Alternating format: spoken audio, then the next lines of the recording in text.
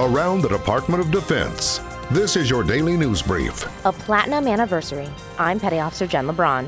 NATO celebrates 70 years next month and continues to ensure its relevance and agility in a new era. NATO Secretary Jens Stoltenberg spoke in Warsaw, Poland, about the organization's role, and he addressed the impression that the U.S. is reducing their commitment to Europe.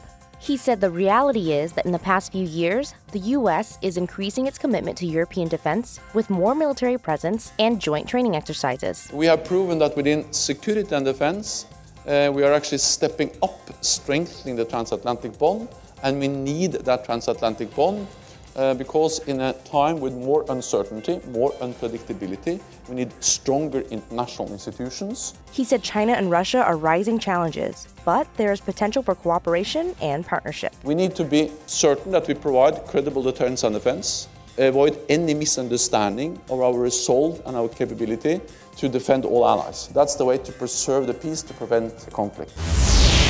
Defense.gov gives you an inside look at COPE North 2019. U.S., Japanese, and Australian service members team up in Guam for a multilateral air operations exercise. The best part of the exercise, I think, is getting to see the other aircraft around from different countries. So it's cool to get to interact with them a little bit, check out their aircraft. I've learned a lot about a lot of collaboration, just learning how they work in general. I think it just strengthens us, like working together, being able to communicate with other foreign nationals. The exercise brings together more than 2,800 service members from the three countries to train in humanitarian assistance and disaster relief events in Palau and Micronesia.